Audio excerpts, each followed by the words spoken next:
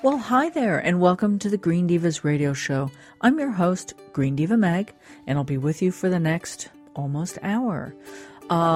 Today, as I'm recording this, it is International Women's Day. Of course, every day should be Women's Day, right? Just saying. But I do want to ride the wave, even though you're probably hearing this after that date. So, in honor of that, I want to open this show. I've been opening most of the shows with some kind of poem or quote or whatever, but I found a poem today to honor Green Divas, my sisters around the globe. This poem by Anne Sexton called Her Kind. I have gone out, a possessed witch, haunting the black air, braver at night, dreaming evil. I have done my hitch over the plain houses, light by light. Lonely thing, 12-fingered, out of mind. A woman like that is not a woman, quite. I have been her kind. I have found the warm caves in the woods, filled them with skillets, carvings, shelves, closets, silks, innumerable goods. Fixed the suppers for the worms and the elves, whining, rearranging the disaligned. A woman like that is misunderstood. I have been her kind. I have ridden in your cart, driver, waved my nude arms at villages gone by, learning the last bright roots, survivor where your flames still bite my thigh, and my ribs crack where your wheels wind. A woman like that is not ashamed to die. I have been her kind. Boom. Okay, so before we get into the lineup of this really butt-kicking cool show, I want to just say this is what's going on thegreendivas.com. Let you know, because you're going to want to go there and check this out. Green Diva Jenny G. Perry does a funny and candid post about being a slacker mom, about being okay with that, and how parents and why parents should not only give themselves a bit of a break, but most importantly, give other parents a break. Don't judge, right? Don't judge people. I posted my favorite delicious and super easy garlic lemon rice recipe, which is a staple in this household. And there's other stuff going on, but I just wanted to highlight a couple of fun things right up front. Okay, drum roll please. Brrr, I got a chance to speak to Josh Fox. I am such a fangirl. I love this man's work. He's a filmmaker, environmental activist. He crisscrossed across this country, lighting up faucets to expose a fracking nightmare in his films Gasland and Gasland 2. His newest film, How to Let Go of the World and Love All the Things Climate Can't Change, it's a marvelous mouthful, but ultimately an optimistic view of humanity, resilience, and our ability to adapt to this changing world. It's a fun interview. Please check it out. Green Divas Eco Style. We talked to Ashley Piper, who's a TV personality and eco lifestyle expert. She talks to us about becoming a more mindful fashionista by creating a capsule wardrobe. And I know you're asking, what's a capsule wardrobe? And I'm telling you, you're going to have to listen to that segment. Green Divas Heart Wildlife, We Do. And Lori Ann Bird from the Center for Biological Diversity talks about endangered species. We have an inspired Green Divas with Dr. Heidi Hunter, who talks about eco-grief. And it's kind of, interesting because really the antidote to eco-grief is probably Josh Fox's new film, right? How to Let Go of the World and Love All the Things Climate Can't Change. Just saying. So before I launch into the show, I just want to say I hope we can get interactive out there. If you're not following us already, please check us out on Twitter and Instagram at The Green Divas. Me personally on Twitter and Instagram at Green Diva Meg. And of course on Facebook, The Green Divas Radio Show and Green Diva Mag. Of course, we have Pinterest and YouTube, and I'm screwing around on Tumblr a little bit. I think I'm going to start a Snapchat. I don't know. It's all kind of crazy, right? But I do love interacting with all of you, so hoping you will find us out there. Okay, so let's just get to it. Here's the rest of this awesome show. Please enjoy. The EPA standard for the amount of mercury that is a safe level in the Great Lakes is 1.3 parts per trillion. So why is one of the biggest oil companies allowed to discharge 20 times that amount into the water? More on that after this. Everyone wants to be a part of the green movement, and that's a great thing. Going green takes on a whole new meaning when you add tall grass beef to your family's dinner table. It's tender and juicy, and since the cattle graze on the natural grasslands of Kansas, it's also loaded with essential fatty acids and omega-3s that regular grain-fed beef lacks. It's good for you and your family, and good for the earth. For more information and to order tall grass beef online, go to www.tallgrassbeef.com. A proposed new state permit for BP's oil refinery in Whiting, Indiana, would allow the company to dump wastewater used in the refining process with an annual average of 23.1 parts per trillion of mercury. After being cited and fined in 2007, BP agreed to clean up its act. But 6 years later, there has been little or no progress. One of the most toxic forms of the metal is called methyl mercury because it accumulates in the food chain, working its way from bacteria to fish to humans. And it's all tied back to oil. I'm Bill Curtis, and Earth Matters.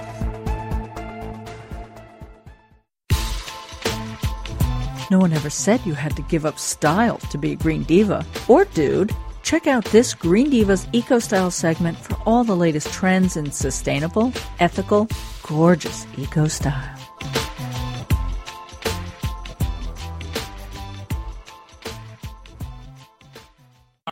Well, we have a wonderful Green Divas Eco Style segment for you with the beautiful Ashley Piper. She is a TV personality.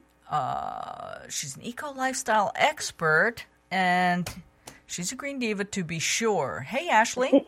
Hey, how are you? I'm great. And so there was some really we had a great conversation about this topic before, so I'm hoping we can recreate some of that here. But I want you to talk to us about this trend in eco fashion that's going towards minimalism and this resurrection of the capsule wardrobe concept, which really I've never heard of, but I'm not notoriously a fashionista, so. Well, it sounds very David Bowie-esque, right? Like something like a time capsule or something, which I'm down with if that was the thing. But I've really, so I've been, like you, really interested in kind of ethical fashion and dressing for a long time, almost a decade. And recently, especially what I love is that there's this resurgence of minimalism. You know, people are really getting pumped up about having fewer things, having less stuff, because they're finding life is just better when you're not, under a mountain of things that you never use, right? Right. And so the capsule wardrobe is kind of an extension of that. It's a concept that started around in the 70s. It probably started a lot earlier than that, to be fair, but it was popularized in the 70s, and then a group of kind of bloggers sort of re-energized it in the past few years. And the concept is really that every season you have a capsule wardrobe, and it can be comprised of, as few as 37 pieces or as many as, 50 or 60. But essentially you plan for the season, you do a minimal amount of shopping to get to those 37 pieces, and then that's what you wear for the next 3 months. So you don't do any other shopping during that time period. And I don't know about you, but as I get older, I don't like to shop as much anymore. I find it to be tough. And then with all the information we have about how fast fashion is destroying the planet and also destroying people's lives around the world who work in these factories. It's kind of refreshing to have something that's a popular trend that's telling people, you don't need to shop all the time. You don't need to go and get the latest sparkly thing that's in the window at the store.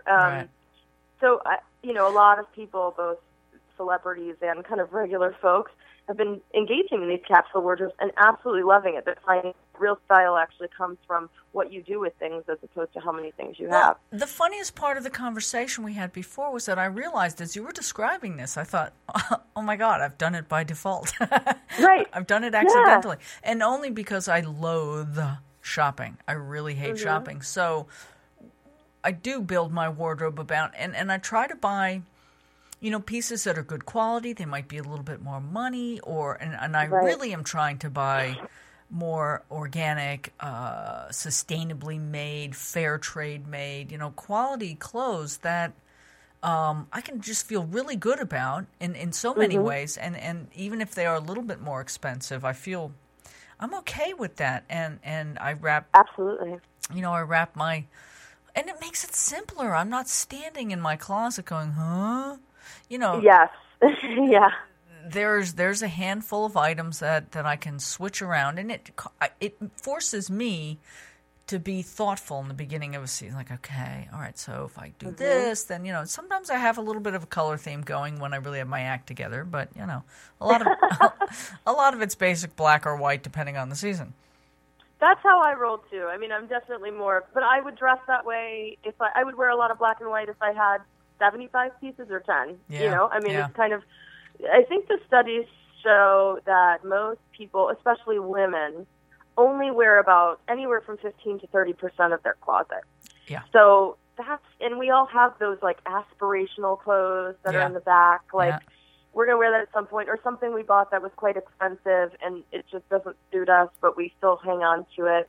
So part of what I love to do is actually help people to go through creating a capsule wardrobe, but the first part of it is purging what you don't need anymore and helping them to find kind of appropriate spaces, whether it's a clothing swap or donating to an organization, or it's, finding earth-friendly options to get those clothes to better homes and make them space so that they can have just the stuff they love and feel great in.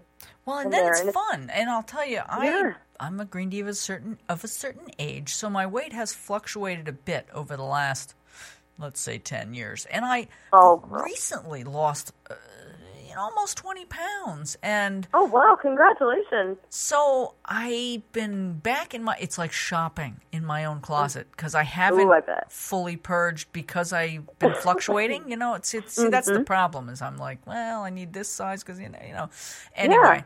But it was kind of fun because I was unearthing all these things. I'm like, oh my God, I fit in these again. Yay. Yeah, isn't that exciting? And it was you have history with those clothes too, so it's kind of fun to shopping in my own closet. But it also has been. It feels good to get rid of things that I know I'm not going to wear again, and pare it down so that when I look at the rack of sweaters, I'm like, yeah, I really like all these, so I can just grab one. I don't have to hem and haw and. Yeah, and that's how women in other countries get dressed. I mean, if you look at kind of more fashion efficient, like countries like Japan and France, even where women are known to have awesome style, they're not buying a ton of stuff. Their closets are usually about a third of the size of an American closet. Both spatially and with like what they actually have in the closet. So they're doing like think of a French woman and a scarf. They can do all these incredible things with one scarf, right? and that's real style is what you can do with that type of stuff. So it's a great opportunity for people. I just love that people are buying less. I think if you're going to buy something, like you said, buy something of sterling quality, buy something that's zero waste, buy something that's secondhand, something that's been made locally, that's cruelty-free. But, to tell people, you don't have to buy so much stuff is really refreshing. You just never get that guidance that much. So I think it's pretty awesome. Interestingly, I think Patagonia last year or in the last couple of years had a campaign about buying less, where they literally were reducing the options of certain styles and saying, instead of saying we're going to make 8 colors in this T-shirt, right. We're only going to make 4 colors, but we're going to make them really good, and you're going to keep it for twice as long, or it's going to have a longer life. So the whole philosophy works for me, and I'm pretty impressive, progressive, and impressive. Yeah, and there was a story that came out about a year ago of a pretty high-profile fashion editor of a magazine, and she opted, and she has done for about 5 years, to pretty much develop a uniform for herself. And so every day she wears basically the same thing. Her uniform is a pair of black, kind of like cigarette pants with a white blouse and a black tie. And that's what she feels really good and most productive in. And she doesn't spend a lot of time worrying about what she's going to wear for the day. Yeah. And so she said she finds it very liberating. And I mean, to be honest, too, like, I don't know about you, but when I was shopping a lot, I was shopping for reasons that weren't out of necessity. Yeah. Like, I wasn't going to the store because I needed something. I was going to the store because I had a crappy day at work, or, you know, I wanted to, we shop for a lot of emotional reasons, and I think studies show that people only shop for, like, utility about, like, 8% of the time. The rest of the time, it's an emotional reason that you're at the store. Yeah, I'm one of those 8%ers, but I love. Good for you. I need to learn you. I need to learn your ways. Well, it's not for any real virtue other than I just don't like shopping. It's not like because I mindfully, but I do like the concept of being more mindful in general. That everyone think twice. Do you need that? Is it something you're going to? And I think in general, no matter whether you're buying clothes or accessories or books or whatever thing you're buying, I think it's a good practice to be mindful. But I love this idea of capsule, the capsule wardrobe, because it forces you to be kind of mindful and plan and efficient, and it's kind of cool. It's not my style. Exactly. It's not my natural, even though I do it by default. Being organized isn't necessarily my nature, so it's always good to have a little bit of guideline. So I'm gonna look at this and maybe post something about this with our podcast. Yeah, I did a piece for the Chalkboard. I did a 3-part series about a year ago, but it was essentially like a 3-part instructive series on how to take your closet from what it is now to a capsule wardrobe that really works for you. Oh, I'm gonna look at that. I'll send you a link to that. So you can be capsuling with me. Oh, yeah. Well, thank you so much again, Ashley, and I look forward to speaking to you again soon. Oh, likewise. Thanks so much. Want to have sexy Green Diva style too? And learn more about low-stress ways to live a deeper shade of green? Visit thegreendivas.com. That's THE greendivas.com.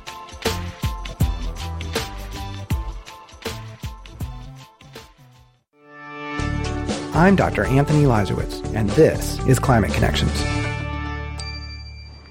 What do Manhattan's Waldorf Astoria, Crowne Plaza, and Westin Times Square hotels have in common, aside from luxury? They have all signed on to the New York City Carbon Challenge. Director of the Mayor's Office of Sustainability, Nilda Mesa, explains. The Carbon Challenge goes across various sectors. So we've got participants who commit to reducing 30% or more over the next 10 years in greenhouse gas emissions. This is the first time hotels have joined the challenge to cut building emissions, a major source of carbon pollution in the city. Our buildings and how they're operated contribute around 71% of our greenhouse gas emissions citywide. 16 hotels will play a key role in improving those numbers by cutting 32,000 metric tons of carbon pollution and saving $25 million in energy costs. Their tactics will include investing in energy efficiency and building management systems, as well as educating staff and guests. The hotels who are in it are a group of iconic hotels, so we're able to demonstrate that reducing greenhouse gas emissions is a good business practice. It helps the bottom line, and it's an important part of being a resident of New York City. Climate Connections is produced by the Yale Center for Environmental Communication. Learn more at yaleclimateconnections.org. Green Divas heart wildlife. Who can resist all those videos and images of adorable baby animals? But sometimes these adorable creatures really need our help. Let's celebrate wild animals, learn about them, and do what we can to help them.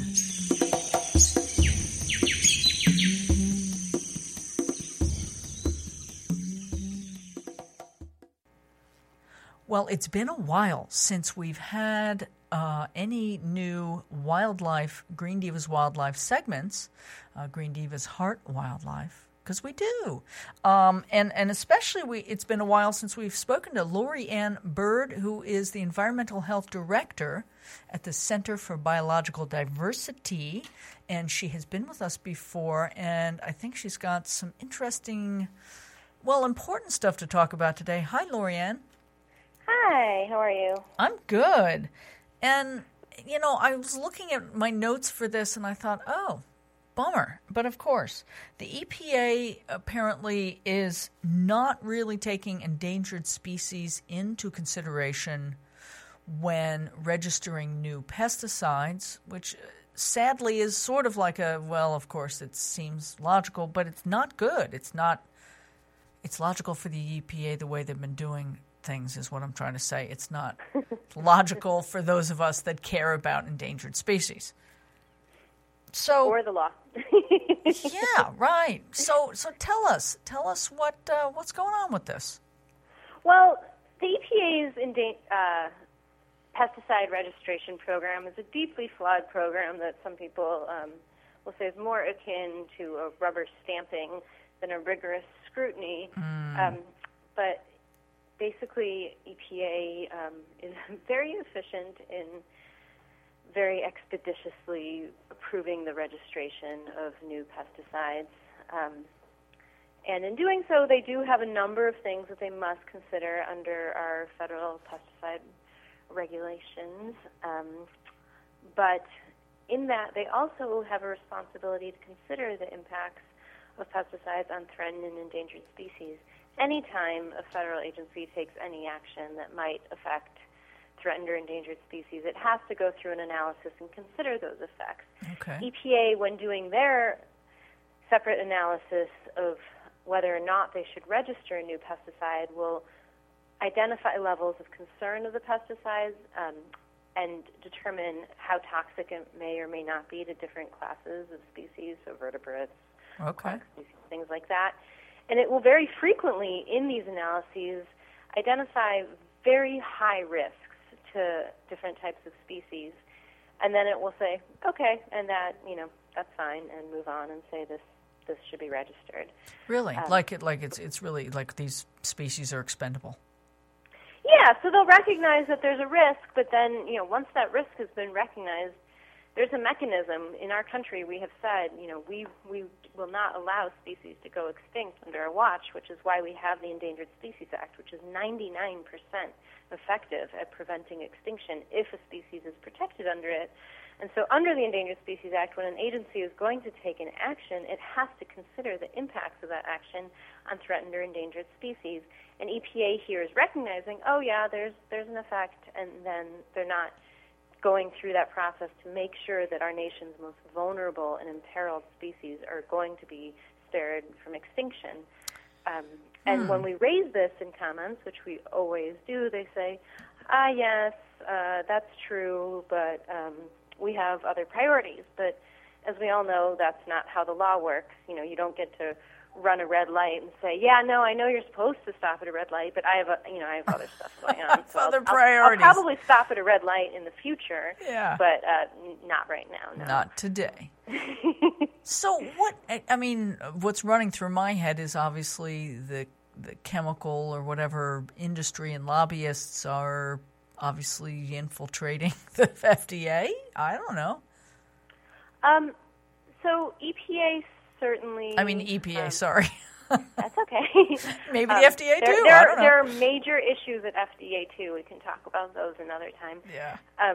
There are really major issues with how this is happening, but we expect that the chemical industry is going to aggressively pursue registration of their product. We also simultaneously should be able to expect that pesticide regulators are going to make sure that the law is upheld and that the impacts to species are looked at. And that's not been happening. Okay. So we've been left with no choice but to sue. So we have 5 lawsuits active on new pesticide registrations now, kind of running the gamut of different kinds of pesticides. We have 2 insecticides, we have an herbicide, a fungicide, and one, cuprous iodide, is actually an antimicrobial pesticide, which it's based in copper, which everyone knows is incredibly toxic to fish. It basically kills their olfactory sense. And so if a predator is coming, they won't do anything about it. And EPA approved this so we can treat our socks with it, so we can go up to 10 days without washing our socks. Oh, come on, really? at the expense of, potentially driving salmon closer to extinction. Oh, no, not the salmon. They're really taking a hit these the last couple of years, aren't they? They really are, and we as a society have decided they're worth saving, and we've poured billions of dollars into salmon recovery, and there are some really great recovery efforts happening, and then, EPA goes and approves this antimicrobial, anti-stinky sock agent. Get a grip, people. Wash your socks. Yeah, I know, exactly. Oh, my God. So it's probably important also to let people know, because you are an attorney as well, and you work with scientists and attorneys who are, stepping up the game here with what the lawsuits are interesting. Is the lawsuit from the Center for Biological Diversity or another entity? Yeah. Okay. Yeah. So we're on all 5. We have some allies on some of them. Some of them we're on just by ourselves. Okay. Yeah. Well, the Green Divas are with you. I don't know what we can do to help, but, Thank you. Hopefully helping to get the word out so people understand. Absolutely. And what else can people do to support these endangered species that are being disregarded in this process? Well, the best thing you can do in your own home is not to use pesticides. Yes. We have to come to terms with the fact that not every petal on every rose is going to be perfect, and we have to allow space for biological processes to happen. So if there are spots on your rose, maybe you decide that that's okay. Yeah. Or maybe you can look for natural pest control. Right. One of so many huge environmental consequences can be avoided by pretty simple mechanisms. Like we all heard about the massive bumblebee kills that happened in a parking lot in Oregon, and that was a tree that was treated with bee-killing pesticides for aphids. Yeah. You can also treat aphids with soapy water. You can treat aphids. Ladybugs, right? Ladybugs, absolutely. There are so many things you can do to treat aphids, but in this instance, we had 50,000 bumblebees die because a pesticide was used. And so by not using those kinds of pesticides, by not buying the antimicrobial socks, you can really help out. And is there somewhere they can go, maybe your site, the Center for Biological Diversity, I'm not sure what the site is, to find out more? biologicaldiversity.org. There you and then go. Under programs, you can go to our program and scroll down, and there's some resources there. But there are a lot of wonderful resources on how to avoid these ultra-toxic chemicals. So I encourage people to just get out there and explore the wide world. Thank you. Explore your local resources. Absolutely. Master Gardeners Clubs are a great place to learn about ways to avoid toxics. I just want to go march down to my town hall and ask the town to make an ordinance to just stop. Not only, ask our neighbors, because, I'm pretty careful, but my neighbors using all kinds of chemicals. I don't even like walking around there, and I walk my dog by there every day. And I want my town to not use them on the town property in the parks. Please stop. Absolutely. So we, in Portland, we have a strong pesticide-free parks initiative, but our parks are not 100% pesticide-free.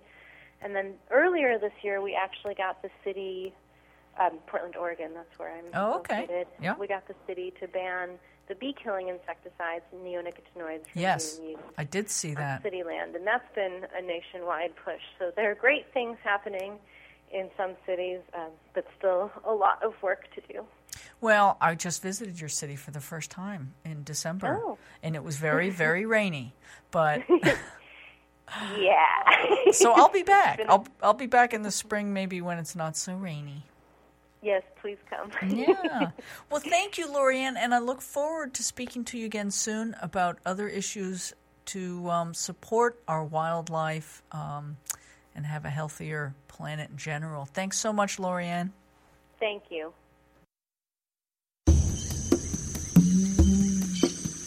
Thanks for listening to this episode of Green Divas Heart Wildlife. Please visit thegreendivas.com, that's THE, greendivas.com, to learn more about wildlife, nature, and a whole lot more.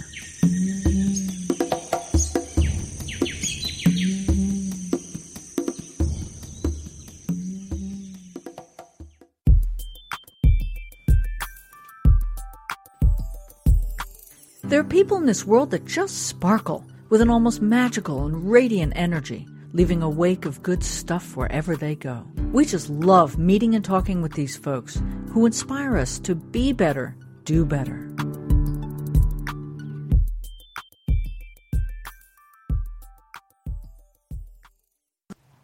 Ooh, another wonderful, inspired Green Divas segment with Dr. Heidi Huttner, who is, among many, many things, she's an academic, she's a professor, she's a dean, she's an author, an advocate, a mother, and just a cool green diva. And we've talked before about ecofeminism, and it's really hard to do in 10 minutes or less. But so we decided we would do another discussion here on eco-grief. Hi, Heidi. Hi. Great to be back. Yeah, and, when you say the topic eco-grief, everybody's like, oh, no, it's going to be a bummer. But it's not. No. I assure you it's not. But you want to describe what we're talking about? Sure. So I'm a cancer survivor. And my mother had cancer. She didn't actually die from cancer, but she had cancer when she died, and would have died from cancer if she hadn't died from other things. But she actually had two forms of cancer, and my father died from a metastasis to the brain from melanoma. When and both, I was I was 34 with my mother, 28 with my dad, and pretty devastating. And then a year after my mother's cancer, I was diagnosed with cancer. So pretty difficult stuff. Wow, and, that's a lot. A lot to deal with at 35. So by the age of 35, I should say. And so, that kind of led me on this quest to figure out why so much cancer in my own family, and I started to read all about different environmental issues, particularly toxics and radiation and pollution in our environment, why we have so much cancer, and of course, you can't think about that without thinking about climate change and all the issues related to that. So, yes, I entered into various stages of what I call eco-grief. And, it was very profound. But on the really positive side, and this is what I talk about in my TED Talk, allowing myself to feel that and to really take it in rather than to sort of pretend it's not there and just distract myself and not allow myself to have the deep, deep sense of grief and despair and sadness, allowing myself to really feel that grief created something really quite wonderful, which is it turned my whole life around, and I became, an advocate as opposed to a victim. Right.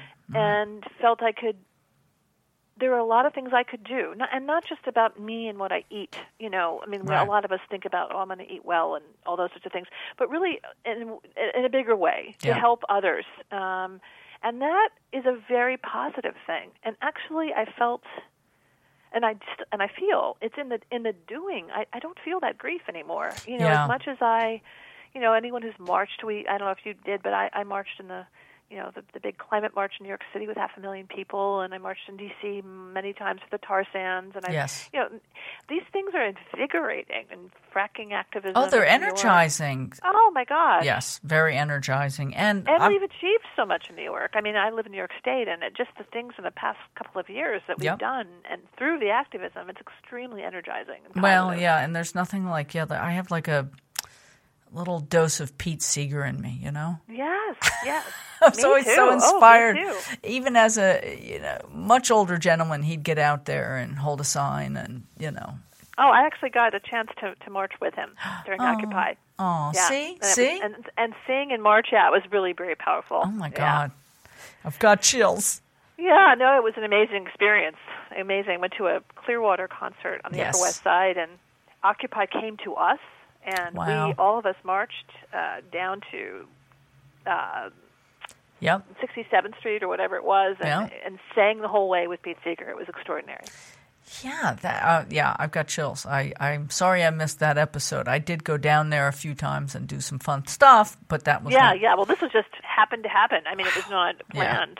We were at the concert, and of course I had gone down to Occupy other times, but that it came to the concert on the Upper West Side and we all marched together was extraordinary. Well, and all the Clearwater musicians were there. It was just incredible. Yeah. See, that would have been really cool. So but they're always, no matter what the grief is, and that's a whole nother huge topic, but in my experience, it has always been taking action when, but I do think there is almost the Elizabeth Kubler-Ross, stages of grief. Definitely. But there is something extremely empowering when you begin to take action. Absolutely. I write about that in my book that I'm finishing up now called Inspiring Greener Minds. And I talk about the sort of stages, because I see with my students, I'm a professor, and so in my classroom, we learn about these things. And students, when they first come in, can be really overwhelmed. And there's sort of a stage in the classroom, which we go through those stages, that you do. But the difference, and I talk about this in my book with the environmental grief, is that if someone dies, they die. I mean, this is, they're not going to come back. And you have to ultimately let go. And you do pass through the grief. But with environmental degradation, yes, there's lots and lots of losses, and we cannot bring back what's been lost. But there's still a future. There's still possibilities for all sorts of change. And so, rather than taking a position of, there's nothing I can do, you realize there's a lot you can do, and there's a lot we can do for the future generations and for our children and our great-grandchildren. So I find that very, very exciting. Well, and I suspect that it's happened with me, and I know it's happened to others, and we've had a similar conversation with Eco Boomer. What is it? Boomer Warrior? I can't think of his title, but we talked about climate depression with climate scientists in particular, and people who are active in the field, who are educators like yourself. But and I had a theory. So I believe that when I came to my awakening with this and my call to action, it was different than yours, for instance. Like, you're an academic and educator, and you're funneling it through a lot of your writing and whatnot. Me, I started, working in media and trying to create a platform for voices like yours. And other people have other things, whether it's, they get really passionate about the food system or energy and alternative energy. Everybody finds their way, their action and their way of taking action, and it's kind of cool. They do, and I think that's really key, that you need to find your own, the thing that turns you on and makes you excited, and doesn't work to sort of plug yourself into someone else's way of doing it. And people change over time. And I'm a big follower of Sandra Steingreber and a friend. And I've first it was just sort of a fan, reading her books and teaching them in my classes, and then I've gotten to know her over the years. And she shifted from, and she talks about this, she shifted from being a scientist in the lab to being a writer for the general public, to realizing that just writing wasn't enough, that we had all the information that was pretty clear that these toxics are causing diseases and all kinds of problems and health issues. But she had to get out there and put her body on the line. And so now she's, regularly protesting and deeply engaged in an activism. So, people change, they evolve. They have to find their own. There are artists, there are environmental artists. That's their voice. Right. Yes, exactly. People go into science or they become a doctor. I mean, because I see with my students, they come to me and they might go to they might go to law school, they might go into business and be an advocate there. So, well, it's needed everywhere, and that's that's why it's so great that I get to speak to so many different people that have been called into all these different ways of focusing that energy. Exactly. And I just want to encourage folks to go to Heidi Huttner, HUTNER.com. Heidi has a wonderful wealth of information among her own articles, books, talks, makes a lot of recommendations for us on this and other issues related. And I am looking forward to having an article from her for the Green Divas as well. Yes, definitely. And you must go find her TED Talk. It's very powerful. It's empowering and inspiring. So thank you so much for your time, Heidi, and all the work that you're doing. Thank you, Megan. It's been an honor to talk with you.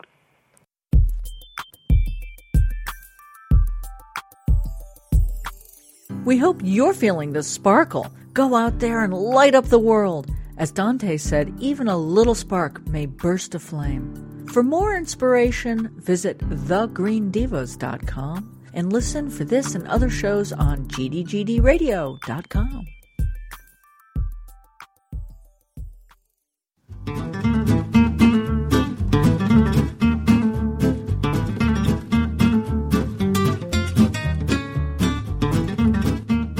All right, well, I'm like just a gushing fangirl over here, but I want to welcome Josh Fox. And if you don't know Josh Fox, get out from under your rock and go watch Gasland and Gasland 2. And it's really his work that sparked such a movement against fracking because it helped people begin to understand what was really happening on the front lines in people's homes, in communities, in their faucets. Because, of course, the government was saying otherwise. No, fracking's not a problem. There's no problem. And Josh is like, but hello, this guy's hose is on fire. So I'm a huge admirer of his work. Very, very glad you could take the time to talk to us. So you're busy. Thank you so much for saying that. That's wonderful. Oh, of course. So you've been busy. I know you've got another film coming out, the title of which is long, but I'm going to try to do it. How to Let Go of the World and Love All the Things Climate Can't Change, which I think Beautifully done. Almost, yeah. Almost. It's a long title, but it's, I think, going to be memorable for people. Yes, How to Let Go of the World and Love All the Things Climate Can't Change. Well, it's important. I mean, I have not been able to see any bits of the film yet, but the title alone is so descriptive, especially on the heels of, the very hard and somewhat depressing work that you had to do right. for the Gaslands. Well, climate change is not an easy subject. It's a very daunting, primarily because we are so far behind in our work addressing climate change as a country. The United States has fallen prey to the fossil fuel industry in our political system. Oh, yeah. And that means most of the politicians that you elect, whether they're Democrats or Republicans, are on the take for the fossil fuel industry, and they do not want action to get us off of fossil fuels. Fossil fuels, the burning of fossil fuels, which we have done for 100 years or more, has contributed to global warming. When we burn fossil fuels, we put carbon dioxide and methane and a whole host of other greenhouse gases into the atmosphere, and that acts as a blanket on the top of the atmosphere and traps heat.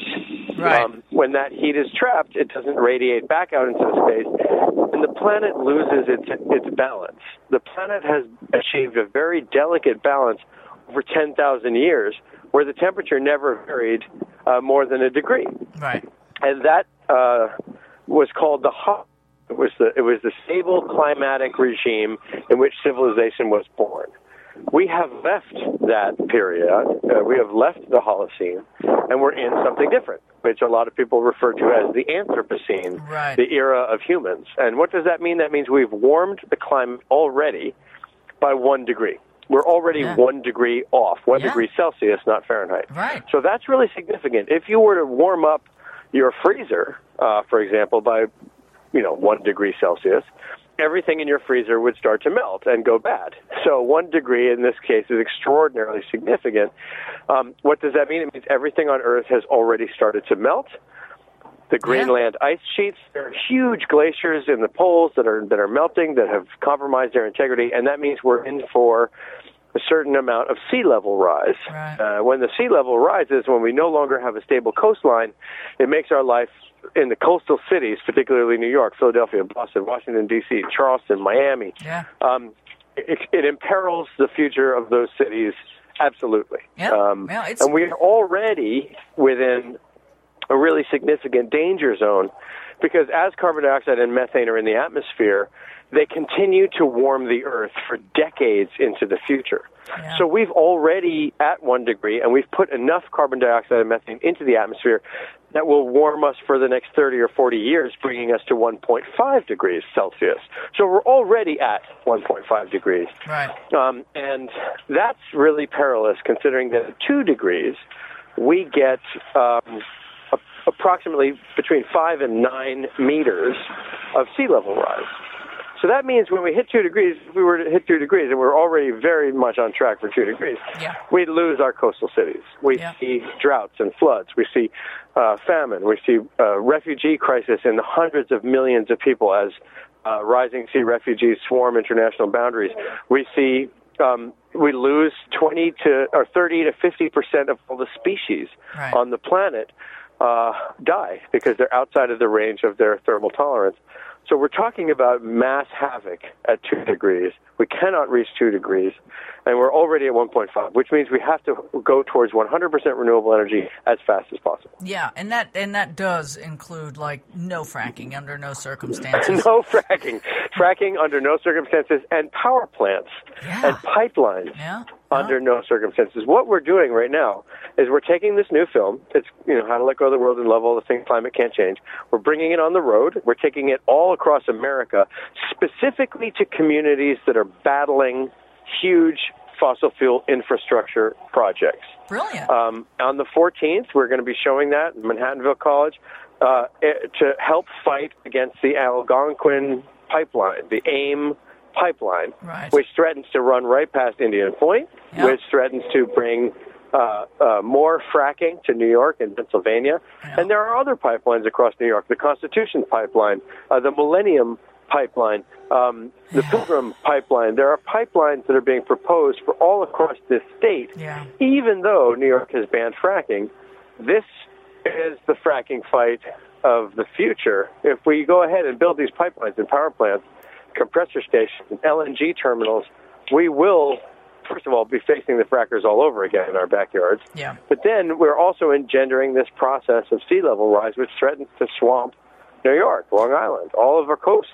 Well, so we simply cannot build those, and we're going out there with this film to meet the community, talk to people, get organized, get excited, get enthusiastic, and start to battle these fossil fuel projects and urge Governor Cuomo and urge the nation to adopt solar and wind as their primary electricity and power generation sources. Well, because New York, it's in my backyard as well. I'm in New Jersey, but it is a microcosm for what's happening. And in fact, New York is the more positive microcosm because in other places, they don't have Governor Cuomo that has put on some brakes. They don't have, they have, maybe they're in Texas and they're ruled by the oil and gas industry. So, or in Australia. Pollution knows no state lines, neither does climate change.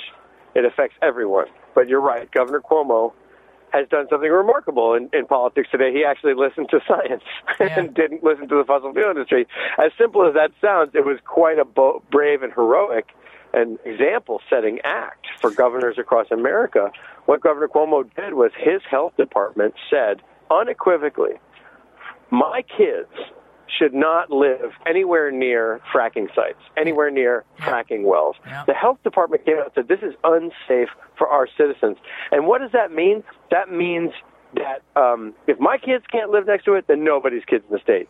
So what we're asking them to do is not only reject the fracking process in their own backyard in New York State, but also not to subject other states, children from around the United States, to the same ills. It would be incredibly hypocritical if we were to say in New York, oh, we're not going to do fracking, and then we took fracked gas from Pennsylvania or West Virginia or the surrounding area. And that's what's at stake here. What's at stake here is we must reject fossil fuel and frack gas in particular as a means of electricity generation when we know we have much better options. Yes. And we have options that will not cause these kinds of dangers, climate change, toxic pollution, etc. So a quick follow-up question to Gasland 2. Mm-hmm. How's your backyard in Pennsylvania? Is it still frack-free? Yes. Thankfully, where I live in Pennsylvania, where my parents' house is, I should say, because I also live in Brooklyn. Yeah. So I'm a New Yorker and a Pennsylvanian. Very cool. But that part of PA is actually controlled by the Delaware River Basin. It's part of the watershed. Yeah. So it's not Pennsylvania that determines the rules. It's a 5-member body that determines the rules for that area. So thankfully, that means in 2011 we created a political moratorium.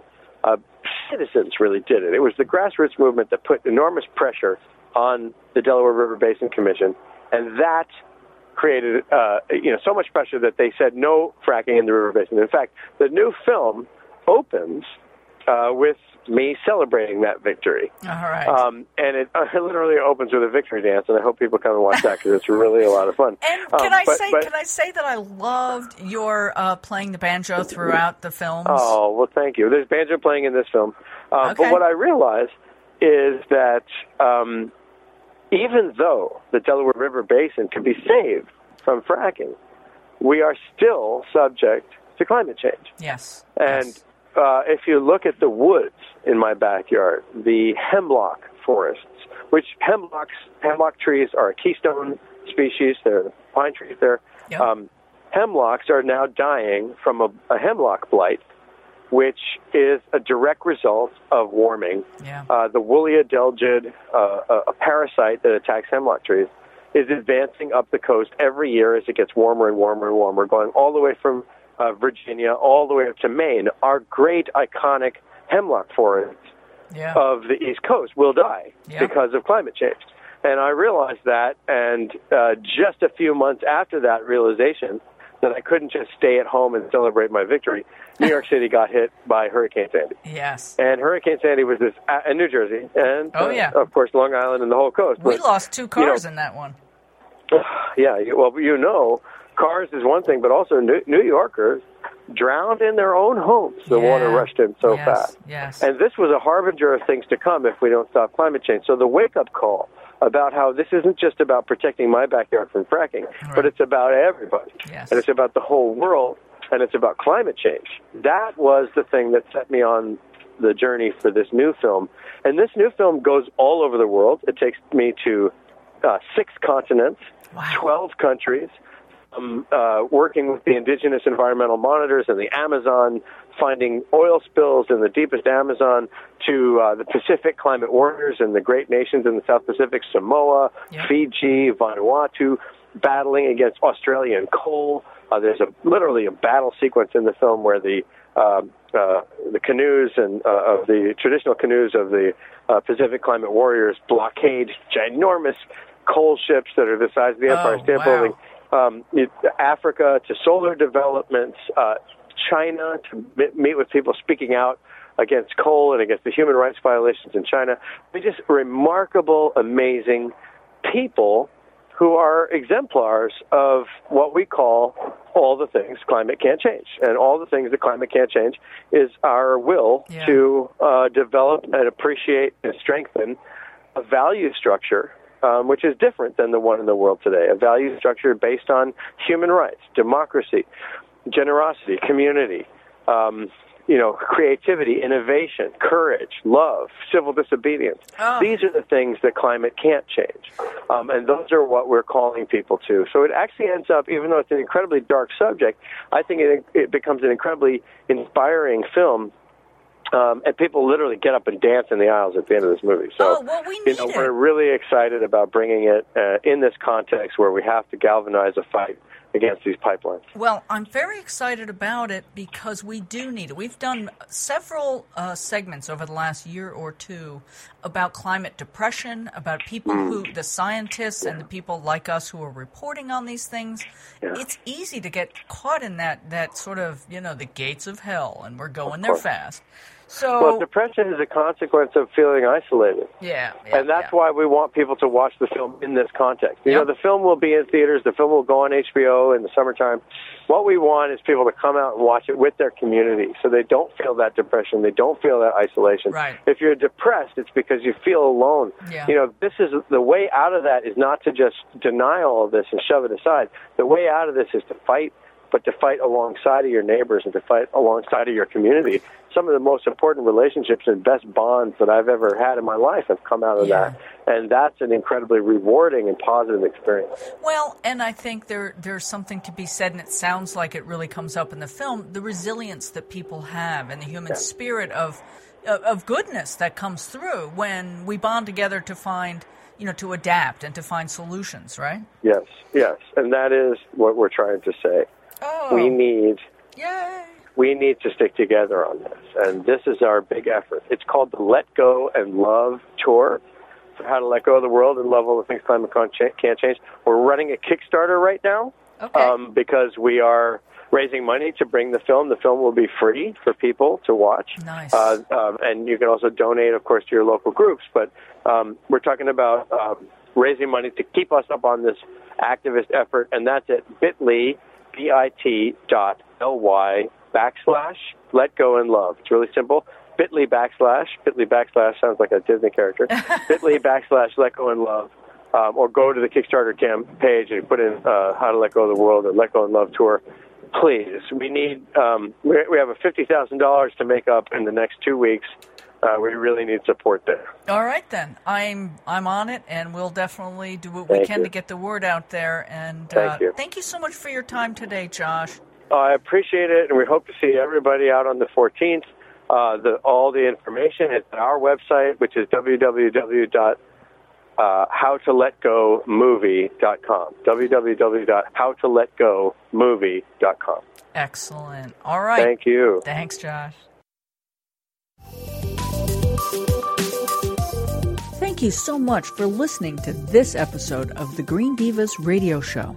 Listen to the latest Green Divas shows every day at 11 a.m. and 6 p.m. Eastern Time on GDGD Radio at gdgdradio.com or get the GDGD Radio app for free. Or access our huge catalog of podcasts on demand on your favorite podcast network, iHeartRadio, iTunes, Stitcher, Spreaker, SoundCloud, and of course, along with all kinds of great posts about living a deeper shade of green on thegreendivas.com. That's THE, greendivas.com.